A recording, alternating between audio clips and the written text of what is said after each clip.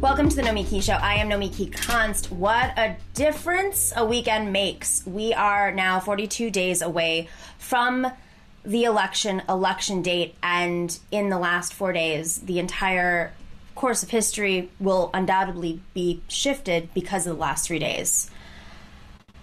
And in those 42 days, potentially we have less until the election if we see Donald Trump able to ramp up a Supreme Court nomination through the Senate faster than ever before in American history. In every generation, there are moments of choice. And throughout the course of human history, there have been moments of consequence determined by a few moments of choice. How you answer the question, which side are you on, that's what matters. This will stick with you for the rest of your life. This is such a moment. A moment we will look back on history and say, that's when we started to turn things around from the fascism that was built in the last 4 years. Or this is a moment when we failed to use our hard-fought-for right to vote, especially for such moments, and it all went badly, badly wrong. Moments when we use our vote as a protection for the most vulnerable in society, to preserve whatever semblance of rights we have right now, free speech, to organize the ACA, to fight against the destruction of our limited path to change, to fight for the ability to expand that path. This is one of those moments. RBG is gone. Her death did not create this moment, but her death has brought into stark view what is at stake in this election. On her tiny frame, she carried us a very long way forward. Not perfect, but a long way forward. And now it is on us to carry her work forward and preserve whatever semblance, partial, potential progress in the future over the protection of rights that we have, all for the future. And to set up the future of the Supreme Court through reform, potentially, and maybe even a few seats that we could gain for future generations. That is what is on the line. Neoliberals love saying it's about the right to choose in that Supreme Court. It is much more right now. It's about fighting fascism. It is about putting up an actual resistance to Trump. And this is the greatest form of resistance, using your hard-earned vote to fight that off, to win the Senate. Remember her dying wish, RBG's dying wish, was that her replacement would be appointed by the next president. That could happen before the election. And the outcome could potentially decide the election if the Biden campaign does not do its job. The Biden campaign, we talked about this in the Majority Report just a few minutes ago. The Biden campaign made a very conscious decision to appeal to centrist Republican voters. It was a danger because it's not like it was to expand the base. It was essentially in exchange for the base, thinking the base is going to show up in the face of fascism no matter what to fight Trump. 200,000 deaths in America, in the United States, from the effects of from COVID. That's where we are right now. And Biden, in some ways, rightfully thinks that is enough to fight Trump. Trump declaring New York City, Portland, Seattle, anarchist cities so that he can defund those cities, so that he can amp up police, militarized police in those cities, and potentially in a neighborhood near you. That is what is on the line right now. Our vote that has been expanded, that has been fought for with blood, tears, sweat. We know our history. That is our resistance right now. It is about fascism. It is about the courts being decided. And if Biden, let me make this very clear, if Biden does not amp up the base and the excitement in the next 42 days, actually even earlier, right now, then it could be so close that the Supreme Court does decide this election. But that is only if it gets that close. David Axelrod said it so well right after 2016, when everyone started throwing out allegations against millennials, against Bernie supporters, against Russia, whoever it was. And David Axelrod said, in the days after the election, it should have never been so close. The entire Trump strategy is about slicing away a little bit here, a little bit there, bringing in Kanye into the race and whoever else to try to split up the vote, to sow confusion and sadness. And what's happening is that it's death by 1,000 cuts, right? Death by 1,000 cuts. If you're confused, if you're angry at the Democrats, it's easier to be angry at the Democrats because we know that space so well, because we fought that space for the last, several years. We fought neoliberalism, and that is to Trump's gain because he wants to deplete enthusiasm on the Democratic side. And Joe Biden really is not doing enough to fight back against that right now. So if you want to defeat fascism, it's about enthusiasm. We're in a really tough spot with the Senate right now. Let's roll that clip. Dorsey, can we put that clip up of Mitt Romney and what he announced today? I recognize that we may have a court which has more of a conservative bent than it's had over the last few decades. But my liberal friends have, over many decades, gotten very used to the idea of having a liberal court. And that's not written in the stars. I recognize. So there you have it. Mitt Romney, who likes to pretend don't forget, this is the Republican nominee in 2012 against Barack Obama, who fought against the Affordable Care Act, even though he passed something similar in Massachusetts. These people do not play by the rules, and we know it. So let's stop pretending like we are fighting people who play by the rules. They are trying to get a conservative justice. And so suddenly all of those centrist voters who were fighting fascism now see a conservative justice as a path forward with Trump. So Mitt Romney, or John Kasich for all we know, John Kasich, a conservative, a religious, anti-abortion conservative, may now be siding with the base of the Republican Party because it comes down to a justice. That's what's on the line when Joe Biden decides to sell out progressives and excitement for a few votes. It might be slice and dice on the Republican side. That might be their strategy, but it should not be for us. We really do have to have a big tent. We really do have to have that enthusiasm so that we do not get to a point where judges, justices, conservative justices are determining the outcome of this election. A Supreme Court is determining the outcome of this election. Donald Trump, every time we show up on the streets, Donald Trump now says rule of law. And he's using it as an opportunity to use the power he has to suppress our voices, our vote, our message, and make a statement about us so that he can excite his base. What is Joe Biden doing? This shouldn't be about calling out the Republicans and their hypocrisy. This should be about showing the entire population what is on the line. It is much more now about our anger towards neoliberals. This is about the small path that we have in fighting fascism. But if we don't use our vote, our power, this moment, that path could be eliminated forever. I wish that this was just, rhetoric, and this was a way, and I was using fear tactics, but the reality is that if you look at history, these are the moments that it comes down to.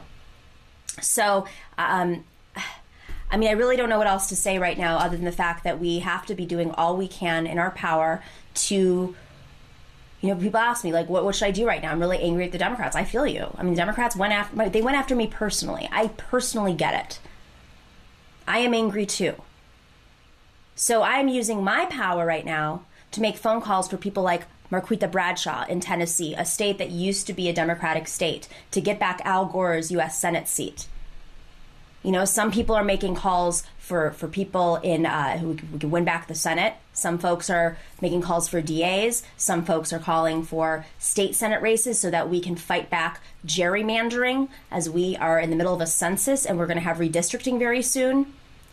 We have to use all of the tools available right now because this is about something much, much bigger than our anger at neoliberals, which, let me tell you, if we have a neoliberal in the White House, or a neoliberal as coming from a state, New York State, where a neoliberal is our governor, he moves on things because progressives, which he relies on to win, shine a light on his hypocrisy. But that is only because we don't have a Republican as a governor and we have a Democrat.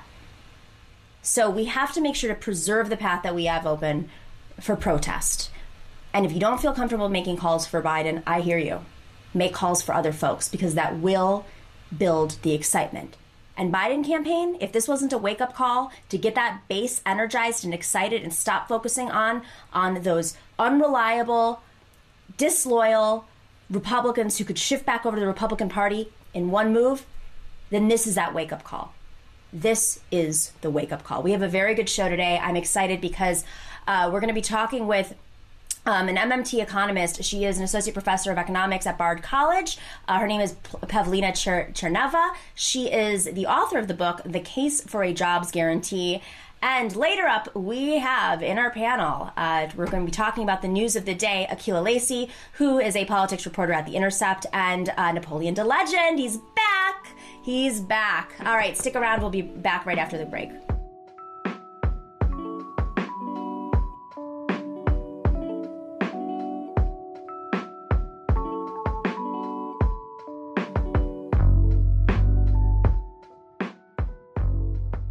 Welcome back to the Nomi Key Show. I am Nomi Key Const, and we are very excited because we talk about MMT a lot on our show, and I think what excites me about MMT is not just this completely, it's making its way in the mainstream now, but it is about switching perspectives. And I'm really excited that this book has come out.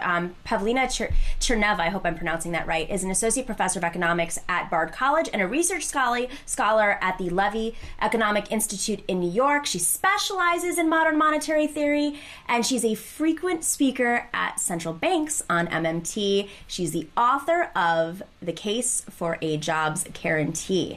Pavlina, thank you so much for joining us. Thank you so much for having me. I'm equally excited to be here.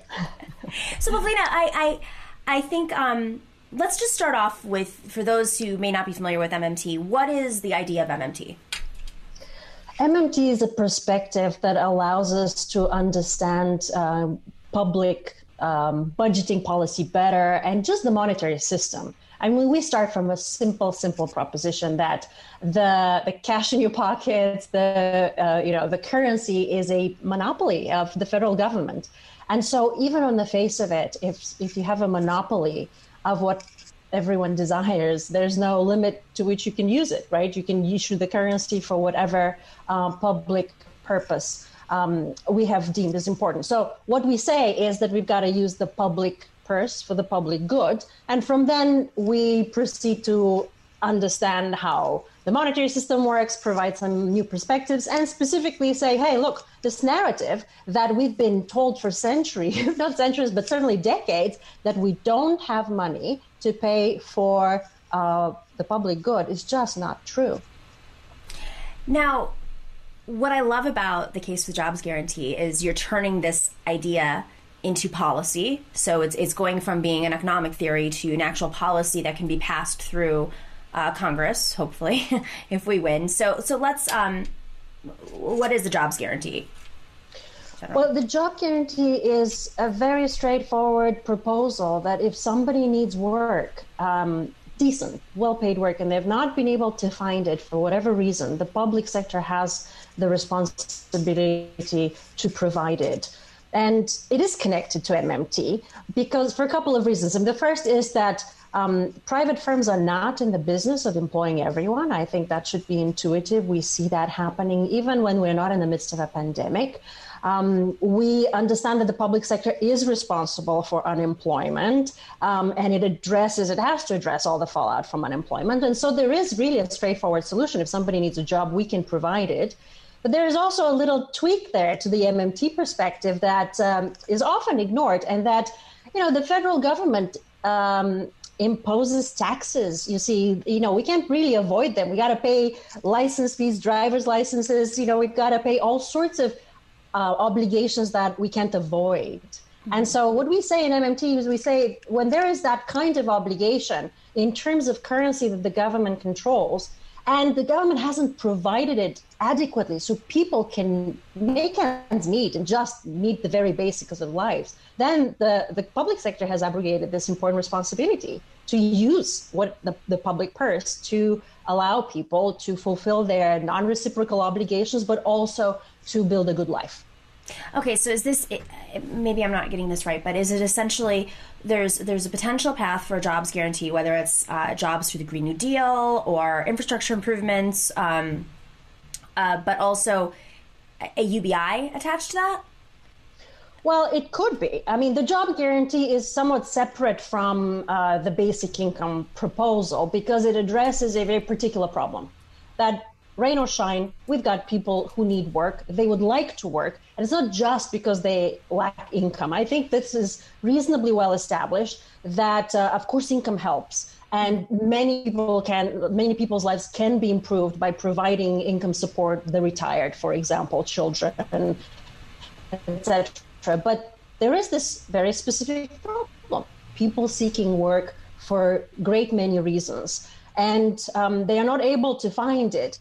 And the public sector at the same time has so many tasks that go unfulfilled. There are so many gaps in our public services. And so we can really marry these two problems, public squalor, if you will, and folks who are seeking work. And so if the private sector is not in the business of employing everyone, and in the public sector is, then we should be putting our resources, our human potential to solving some specific problems that affect us all in the community. So whether that is environmental cleanup, whether that is, some infrastructure, care, we can talk about the kind of jobs we need, but there's plenty to do. And so that's not the only way we build a good life, obviously. There are many other ways in which we self-determine, we organize our lives. So I always say that the job guarantee needs to be situated within a broader perspective of what an adequate welfare support system needs to be. And that would include income support, certainly. But in the absence of a job guarantee, just income support is not enough. Agreed. So the number one employment job force in America is the health sector. And one of the pieces that our enemies against Medicare for All like to state is, why would you want to disrupt the number one employment industry in this country by instituting Medicare for All, which could potentially take years to enable courts being tied up in courts, and it would cause a lot of dysfunction, yada, yada, yada. But alternatively, what you're saying is it would be more secure, potentially, that, having a Medicare for All system would actually protect these jobs even more. Yeah, I mean, there's so many important points in this question. I mean, the first thing is that we have connected healthcare to jobs, and that just on its own that link has to be severed, and Medicare has to be, healthcare has to be guaranteed as a basic human right. But that argument, you see, it's a pretty powerful argument. You can't reform the healthcare system because jobs will be lost. And you see, we apply this to all sorts of things. You can't remove the fossil fuel producers from our community because that will cause us jobs. We can't shut down the local prison because that will cause us jobs. And you see, the jobs, the fear of losing one's jobs is always held over our heads and has prevented us from moving forward with reforms that are sensible, that really restructure the economy in a more balanced and sustainable way. So I think that the job guarantee is that promise, that needed piece in the safety net that says, look, we can actually embark on bold structural changes because we have a safety net, because we have put in place this minimum condition that whoever loses employment, they will be secured living wage job in this program, and we will do whatever we can to help them transition to the new economy, to the green economy, to a better, to better employment opportunities. But I mean, in the health sector jobs, those are jobs tied to your healthcare. But the health sector is the largest job force in America. So and you have hospitals all over the country being privatized, they're cutting hours, they're not putting benefits in. I mean, we've seen the stories where you have nurses who are taking care of COVID patients and they don't even have insurance themselves. Well, I shouldn't say it, not nurses, but healthcare workers. Nurses are forced to. It's having it instituted under the government alone. This market alone would put more protections in place so people wouldn't be losing their jobs. Not to mention, as you said, putting folks out there to do cleanups and infrastructure support. So, what other jobs, are you would be put? What are like the top tier jobs you think should be campaigned on around a jobs guarantee? So I think I want to separate first the job creation that was necessary to accomplish some very concrete strategic goals. Mm-hmm. So we need to put in place large-scale infrastructure. We need to do, we need to fortify the public sector. I mean, we have gutted it for decades and decades. We have, federal agencies that are understaffed, whether it is the CDC, the FDA. I mean, we need to do a lot. The jobs guarantee goal is to provide transition safety net, unemployment safety net. And so then the question is, what kind of work shall we put folks to do? And so, my preference would be to strengthen the public sector to employ at all levels, at all skill levels as needed. But at the end of the day, we know how market economies work. Folks will still need work, and they won't be able, even what we might consider, lower skill folks. And I really don't like this term very much because low skill folks are extremely essential, and they have proven to be so critical in this time, and they're underpaid and they are undervalued. And so what we need is basically a floor that supports their wages. And so what kind of work will we employ folks to do? It will be work in the public for the public purpose. I think green jobs lend themselves very nicely to this program. I think the job guarantee, even from the New Deal era, was a green jobs guarantee. I mean, we did all sorts of conservation back then. And now we are trying to breathe a new life in the conservation movement. I mean, I think the conservation movement is actually has done a tremendous amount of work, but breathe a new life in the climate urgency. And so while California is being incinerated and fires are burning on the West Coast, and while we're experiencing floods on an ongoing basis in the Midwest and seeing hurricanes, we are actually experiencing problems that are unattended to. Yeah. So the job guarantee can be that standby, if you will, labor force that on demand can address some of these urgent problems. But they can be also small projects, community projects. I think, I always ask people, look around. What would you like to see in your community that's not being done? Do you have care needs? Are your kids in need of after-school activities? Do we have unemployed teachers? What about the healthcare sector? Even though it is the largest employer, as you said, and we are still underpaying healthcare workers, at the same time, we lack some very basic preventative care service. So imagine, we had community health clinics, and we would, those will be permanent, but imagine if we provided kind of on-the-job training, folks who could shadow nurses, folks who could shadow teachers, who could get the kind of, apprenticeships for young folks. So I think there really isn't a shortage of work that we can do. It's just that our thinking is not there yet, that the public sector has a responsibility, has done this quite effectively. We've seen, in our own history, but also around the world. And it's time to kind of embrace the direct solution, employ the unemployed. So in terms of how we push forward the jobs guarantee through legislation, I mean, where are we right now? Who in the Democratic Party is warming up to this idea? I mean, if you recall last year in the presidential cycle, there are a number of folks who were talking about the job guarantee, starting with my own Senator Kirsten Gillibrand right here. But then there were a number of folks who embraced a form of a job guarantee, from Cory Booker to Elizabeth Warren, and Bernie Sanders had the boldest, I think, proposal in his platform as part of a green transition. Now, today there are some legislative efforts that are being made.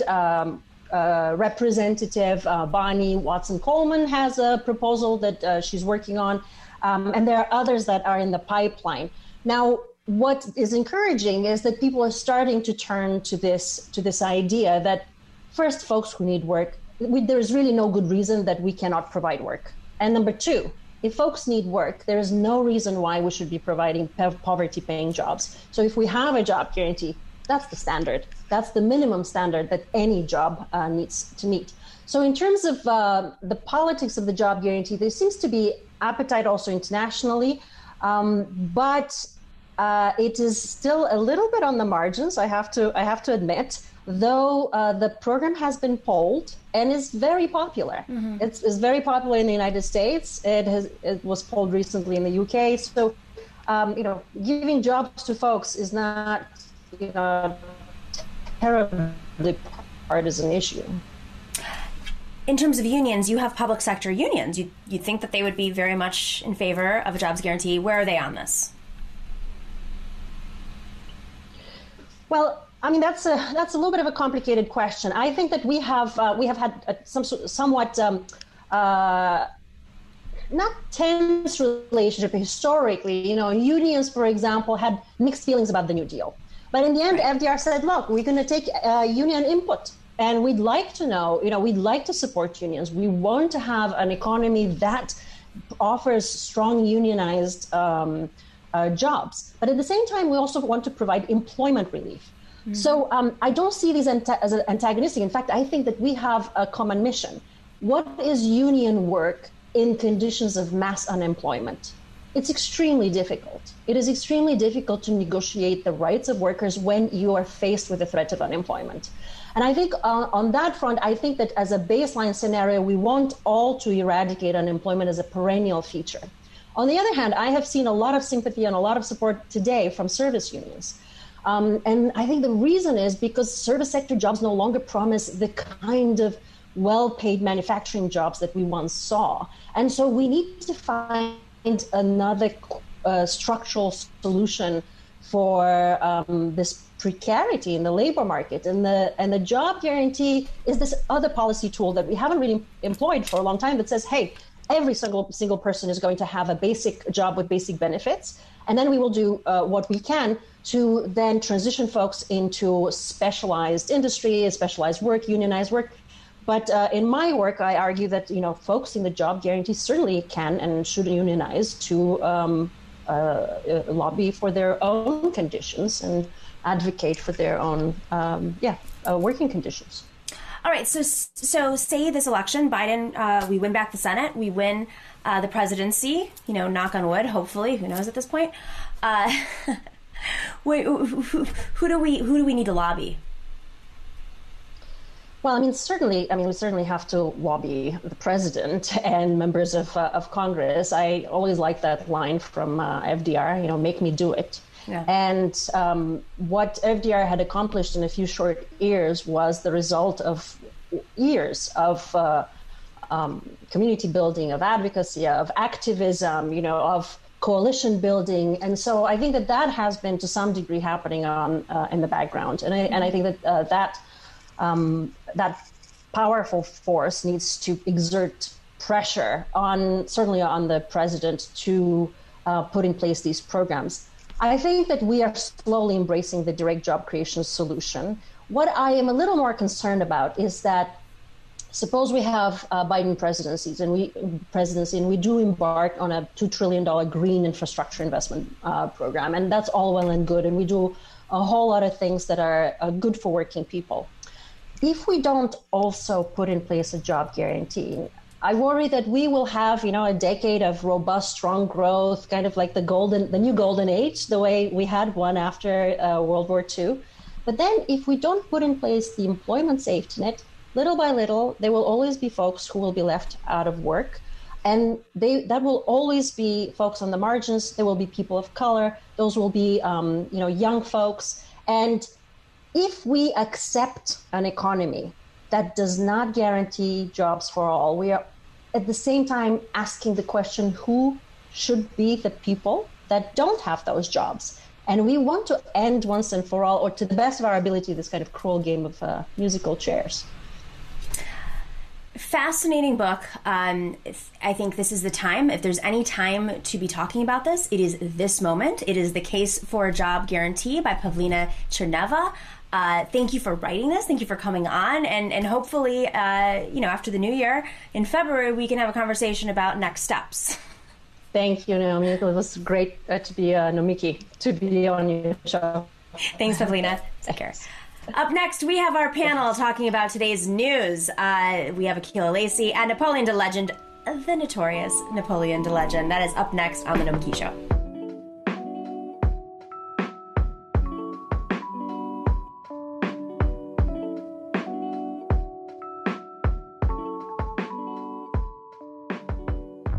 Welcome back to The Nomiki Show. I'm excited about our next panel. We have reoccurring TNS guest Napoleon the Legend, you know him from the Michael Brooks Show. He, of course, is a musician. He's an Afrobeat hip-hop artist. He's a Brooklyn-based artist, of course, and his song Black Privilege led to his being featured in the Essence Festival in 2017. Welcome back. And then we have Akela Lacy. She's a politics reporter with The Intercept. She covers politics. I'm sure you guys have read her pieces. She's fun on Twitter. Thanks for joining the show. Thanks for having me. Thanks for having me. So today, I mean, this is our first day back from the weekend. We start our show on Tuesdays. And of course, RBG passed away on Friday. And the entire...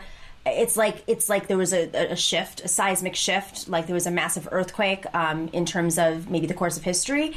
And while I think a lot of us are rightfully thinking about the future course of history, we shouldn't forget that she helped deliver a vote on Roe v. Wade, or not, excuse me, she stood for Roe v. Wade. And then she was there, fighting for a woman's right to choose. And of course, she herself being an advocate for women. Now Trump, of course, has said that he wants to appoint a judge that is a woman who is of a much more conservative background. And it looks like that judge, based on the vote count right now, potential vote count right now, will be brought forward. So I just want to start off, maybe Akela, you're a reporter, you cover politics. What does it seem like? I mean, how can Democrats, progressives, anybody who is in opposition to whoever Trump nominates, if it's a woman, a conservative woman, how do they challenge this choice without going down a rabbit hole which basically divides us as we lead up to an election, meaning, a conservative woman versus a conservative Brett Kavanaugh? Yeah, I mean, it's kind of hard for people to not feel hopeless, because we watched something very similar to this happen in 2016, and obviously Merrick Garland was not allowed to move forward. And so when you're talking about, how women are going to feel just because there's a wanting to fuel further divisiveness when this is arguably the most, important election in our lifetime, it's important to remember the facts that are at stake here, that even if Trump picks a woman, that woman could very well be someone like Amy Coney Barrett, who's at the top of the list right now, who has been very clear that she's in favor of introducing further restrictions, which is, of course there's a partisan aspect to that issue. But at the end of the day, particularly when we're in such an unstable social environment, women and families should be able to make decisions about how they want to plan or bring people into the world that we're currently living in. And that shouldn't be a partisan issue. But I think if people can stay to talking about those issues and educating people around them, encouraging people to vote, which is the lowest bar that you could possibly do right now. But keeping that in mind, that what's at stake is actually not a political issue. It's an issue. Akela, we're losing you a little bit. So maybe we can work on that when we go to the next question. But Napoleon, I think what she just said, Akela just said, in terms of this is really about something much more. Today is National Voter Registration Day, and I started off my opening, I basically scrapped what I was thinking initially, and I just wanted to talk about the importance of a vote as a tool, as a weapon against fascism right now. And, in the last few days, we suddenly went from potentially winning this election based on a wave with conservative, centrist Republicans to now being in a situation where it's about excitement. And if we get close, the courts could decide our election. How are you taking this? Like when you talk to activists out there and they're rightfully frustrated, how are you able to message that it's about the Supreme Court, it's about the future, it's about preservation of our current rights? I mean, what are you thinking? Well, I think the fact her death also reminds us that it is about, judges are so important and they have to factor into that decision, and there's the down ballot and everything like that. And I often think that a lot of the people that I speak to, they usually minimize their elections to just the presidential candidates. So it's and they want to, they want to be in love with who they vote for, but that's not really not really how it works, and that's not really what it's about. And it's an easy thing to do, to vote. Like, we have the right to vote. You know, we should definitely, that's like the minimum of what we should do. And what I think about RBG, I always get these confused in my head, is that it's the same way they weaponize people, like, by race and everything like that, where they'll take somebody like a Tim Scott or take a Candace Owens, and they'll be like, look, there's black people that feel like that, so they're going to use a woman in order to try to, like, overturn Roe v. Wade. And it's a very insidious tactic, but very smart on their part, you know? No, that's smart. It's like it all comes down to tactics, and there's so much to fight right now that we have to be strategic about what we fight at what times. And I think that does come back to the vote. It's like, okay, we may not like Biden. I'm sure none of us here do love him in any way, but the tactic is to fight off the potential of more rights being stripped away from us. We have a housing crisis that we're in the midst of, and we don't even really have a sense of the numbers right now because there's eviction moratoriums across this country, state by state, and also there's a federal one. But, you know, entrepreneurs, they like to see an opportunity wherever they can. The gig economy found a new market in evictions. In case you forgot that our commodified housing system and the exploitation of workforce go hand in hand, yesterday Vice ran an article about the rise of a company called Civil, which touts the opportunity to work on an eviction crew as the fastest money-making gig due to COVID.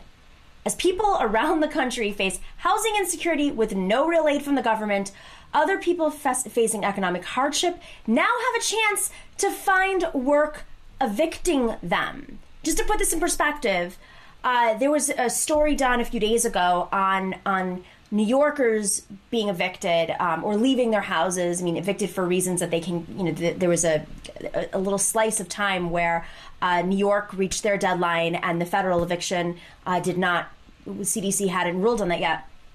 And people were out on the streets bringing friends to protect their items out on the streets from other people coming in and taking them, because companies go into the homes and just pull the stuff out and put it on the streets. Akela, like, what is there any real effort being made right now at a local level by lawmakers, Democratic lawmakers that you know of, to protect folks, to make sure that there is an actual cancellation of rent? Because people are either going to be evicted because there's a deadline, or they're evicted because they're $20,000, $30,000 potentially late on their rent.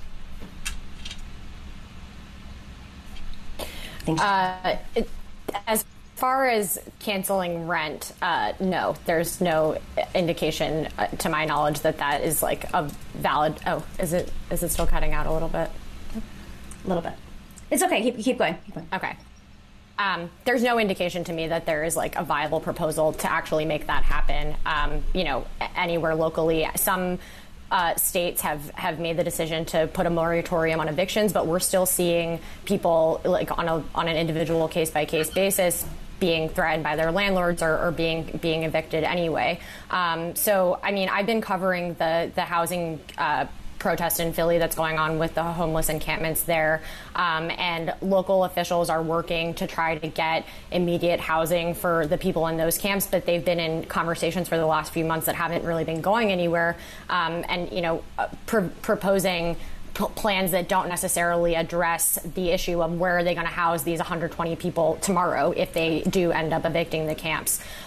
So it's unfortunate. You kind of, people are talking past each other and saying that they're trying to work with advocates, but they're actually proposing things that don't really get to the core issue, which is people are facing immediate evictions and, you know, on a nightly basis do not have a place to go, particularly because shelters have been at capacity and also unsafe in the pandemic. Unsafe on the pandemic because folks have to be held in these shelters. And, I mean, in New York, I can only speak to New York, but they're being pulled out of shelters and moved to different locations because you have folks in progressive neighborhoods who don't want shelters in their own neighborhoods. I mean, this is the Upper West Side conundrum. Napoleon, I mean, how are activists, like, why do you think the activism is not working right now? I mean, you talk about strategy all the time. I love these conversations we have, but folks are showing up on the streets. Folks are protesting their Democratic lawmakers. folks are trying to influence the progressive senators and legislatures around the country, and yet we're frozen. Nothing's happening. I mean, I think it's a system of it's a symptom of the system that we're living in. It's like I think that the whole system have to be relooked and overhauled, because especially when you think about a business like Civil, when these types of businesses start popping up and start thriving, I think it's time to, like, we have to really sound the alarm. Like, there's something like truly wrong. And it reminds me of like the payday loan type businesses. You know, they suck the blood out of the most destitute people in the society we live in. Yeah. And just the fact that, I mean, when are the second round of stimulus checks coming? Like, we need that at the very least.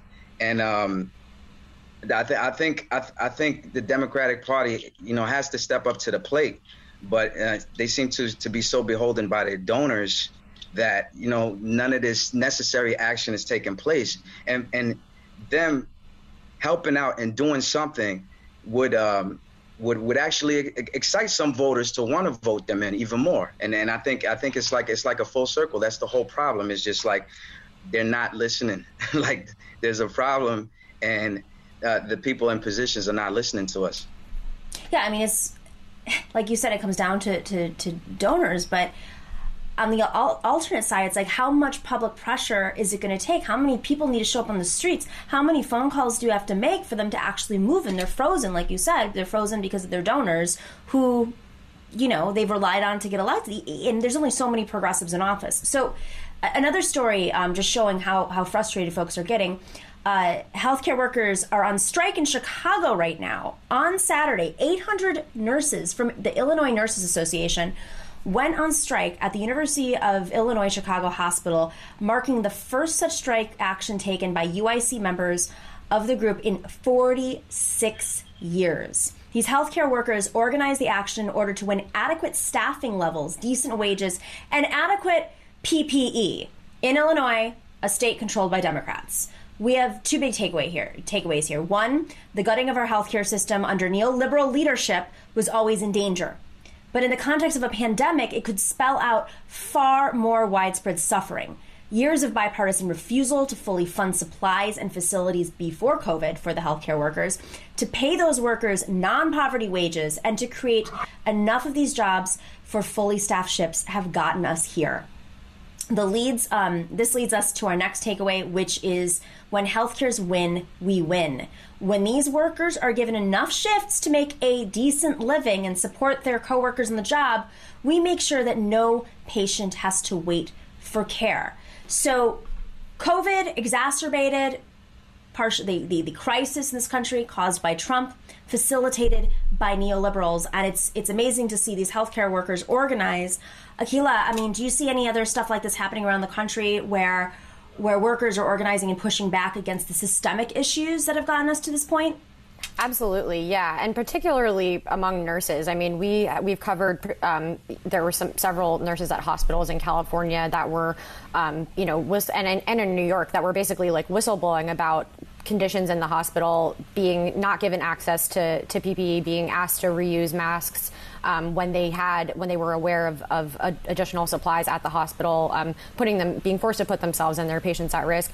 Actually, a colleague of mine, Matthew Cunningham Cook, reported last week that in North Carolina, 1,800 nurses in Asheville won the state's first union at a private hospital ever, and they ended up joining National Nurses United. So we are definitely seeing, even when Congress has Congress's inability to address this issue hasn't stopped people from continuing to try to use people power to bring these issues to the forefront, but also bargain for power for themselves in the workplace. And so we're seeing that over and over again, even on smaller scales. Like it's being replicated, from coast to coast, which is sad that we're putting people in this position where they have to risk their employment or their status to be able to bargain for those rights, but they are winning in a lot of them.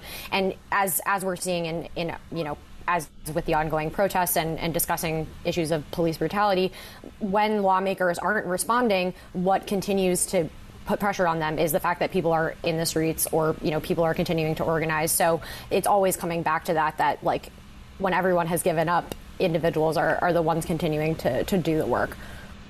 And it really does come, I mean, the power of a strike. So on one hand, you have folks showing up in the streets, making phone calls. Sometimes that pressures folks, sometimes it doesn't. But when you have a union that decides strategically to strike, which is a huge decision, I mean, this hasn't happened in 46 years in Illinois, that's what gets people to fold. So Napoleon, I mean, obviously unions have been weakened in the last 40 years. But strategically, I mean, where do you think we are not pushing far enough?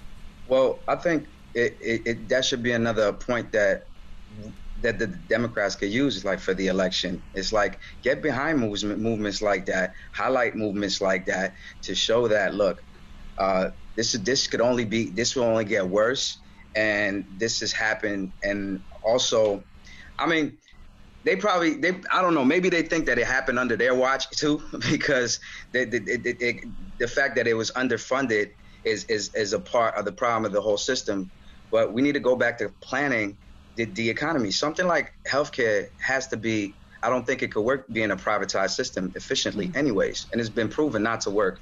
And it's great to see people are like rallying towards these causes. And it's going to continue to happen because, and when people are stretched thin and have nothing left, they're just going to, take it to the streets and just like, look, I don't want to work in these conditions anymore. But I think it's an opportunity, once again, that's missed for the people higher up and for the Biden campaign and everything, and people that are running to excite people and to show people that we are for you and we are behind you. And in the words of Harvey K, let's make America radical again. And by just taking our own power and really put pressure on these people to tell them that, look, the status quo just hasn't worked, and COVID only made it worse. That's right. Sadly. But that ultimately brings back to the original point, which is, so if they're unwilling, you have these movements all around, you have unions that support Democrats, that support neoliberals because they're depending on funding and budgets, pieces of budgets. But you have teachers across the country threatening to strike, delaying openings in New York, fighting back, not showing up to work because they're afraid that, they're afraid for their own health, they're afraid for their community's health, but Democrats are still frozen. Listen, Bill de Blasio supported Bernie Sanders, fought, he's a self-declared DSA member. He himself can't even move on this issue, and as well as fight, police unions. But Akela, these are progressive hubs. And if we can't make that kind of progress, and it takes an extraordinary amount of organizing and political exercise for unions to even stand up to the lawmakers that they helped elect, what's going to happen? I think to Napoleon's point, if Democrats can't campaign around this type of organizing, where does that leave us in this election? There's a great opportunity to capture this moment, and it's not being captured.